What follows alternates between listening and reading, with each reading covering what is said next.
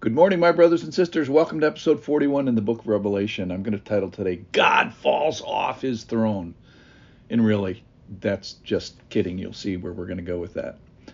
So yesterday we ate this podcast. We eat the word. We consume it. We take it inside of us. But sometimes, as it said yesterday, it's a little bitter. And we'll get to a bitter story today. But it ends with sweetness. We're finishing the second woe. And we're going to learn today about a temple, about a trampling outside the temple, about the time that this takes place, two witnesses, and what their testimony is, and then a so-called triumph of evil over them. And then the fun part about the story is the turn, and then the terror of those people that have attacked the people of God. Now, the commentators say that this is one of the most difficult chapters to interpret, and students of the book have proposed many different explanations for Revelations chapter 11. So just pause for 1 second. So what do you do when the scripture is not perfectly clear? It's fairly unusual because most of the Bible is quite understandable, and we have a God who wishes to be revealed and known. So perhaps the Lord wants us to understand some broad brush applications here. But let me tell you what is not happening here, which is God falls off his throne and doesn't know what to do. That's not what's happening here. Today is going to be a time of spiritual identification of his people and embracing them and possessing them and protecting them. It reminds me of Revelation 7:15 is that he's going to shelter them with his presence. Now, that being said, there's going to be some physical suffering. There's even going to be death by martyrdom. And so that's a death because of Jesus, for Jesus, representing Jesus, but it's fixed. How's that? By resurrection. So it's the Lord seeing these people through all the way to the end. All right, so this is a section called The Two Witnesses. It's in chapter 11, verse 1.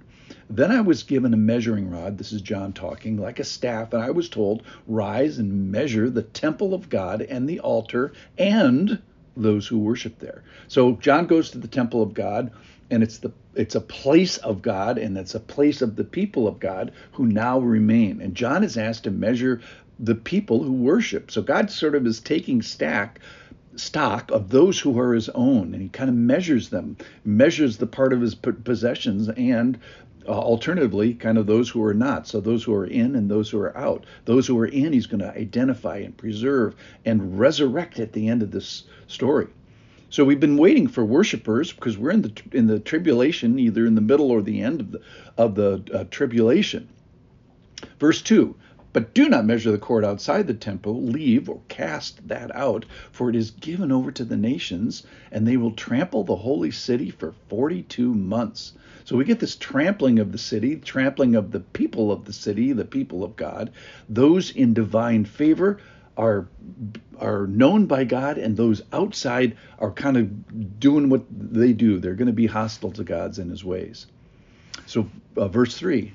And I will grant authority to my two witnesses. So now we have these new characters, and they're going to prophesy for 1,260 days, clothed in sackcloth. So the time here, so we're hearing about either the middle or probably the end of the Great Tribulation, 1,260 days, 3.5 years. And this is a known and referred to biblical time period. But the point I think we can gather from it, it's measurable, it's limited, and it's a time when God does not fall off his throne and doesn't not know what to do. Verse 4, these are the two olive trees. Now he's describing these two witnesses, describing them as olive trees and the two lampstands that stand before the Lord of the earth. So these witnesses are testifying and giving testimony. Possibly they represent all the saints, possibly they represent the church on the earth, but surely they're the good guys in the picture. Verse 5, a little bit more description of them. If anyone would harm them, fire pours from their mouth and consumes their foes. If anyone would harm them, this is how he is doomed to be killed. They have power to shut the sky, that no rain may fall during the days of their prophesying. And they have power over waters to turn them into blood and to strike the earth with every kind of plague as often as they desire. So here's the testimony. They're serving as these kings and priests and and prophets before the Lord. And what are they doing? They're witnessing. They're witnessing in sackcloth physically. So that's kind of like a word picture of this prophetic judgment that's coming. They have a message of death and famine and drought and judgment. And in this time they're protected. So the thought is, and this is for all of us, I'm immortal until the Lord calls me home, and I'm untouchable until God calls me home. Well, that's what happens here. Verse 7, and when they finish their testimony, the beast that rises from the bottomless pit, remember the scorpion locust things were the ones that came out of the bottomless pit, will make war on them and conquer and kill them, and their dead bodies will lie in the street of the great city, symbolically called Sodom and Egypt, where the Lord was crucified. For 3.5 days, some from the peoples and tribes and language and nations will gaze at their dead bodies and refuse to let them be placed in a tomb. And those who dwell on the earth, the bad guys, will rejoice over them and make merry and exchange presents, because these two prophets had been a torment to those who dwell on the earth. So this triumph, so the beast from the bottomless pit martyrs these people, and we see this rebellion against God, this depravity, this persecution of the people of God. So the people of God are being persecuted, but really it's a rebellion against God himself. There's no daylight between the persons a person's love for God and a person's love for the people of God. And it's no surprise here that the people of God and his prophets receive some of the hatred that is ultimately directed at God himself. But my favorite part of this is that it's Christmas Day. They give each other's presents. They celebrate. All right, so verse 11, but after 3.5 days, the breath of life from God entered these dead prophets, and they stood up on their feet, and great fear fell upon those who saw them. And I heard a loud voice from heaven saying to them, come up here. And they went up to heaven in a cloud, and their enemies watched them. So here's the turn of the story. This is a short-lived triumph. The people are vindicated by resurrection.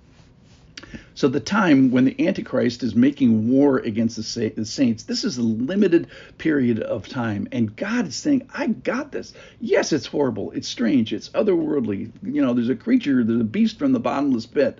But the Lord has his eye on his own. And if something's bad that's happening to you right now, remember, death is conquered again by resurrection. So the greatest 3 words, this loud heavenly statement of the Lord saying, come up here.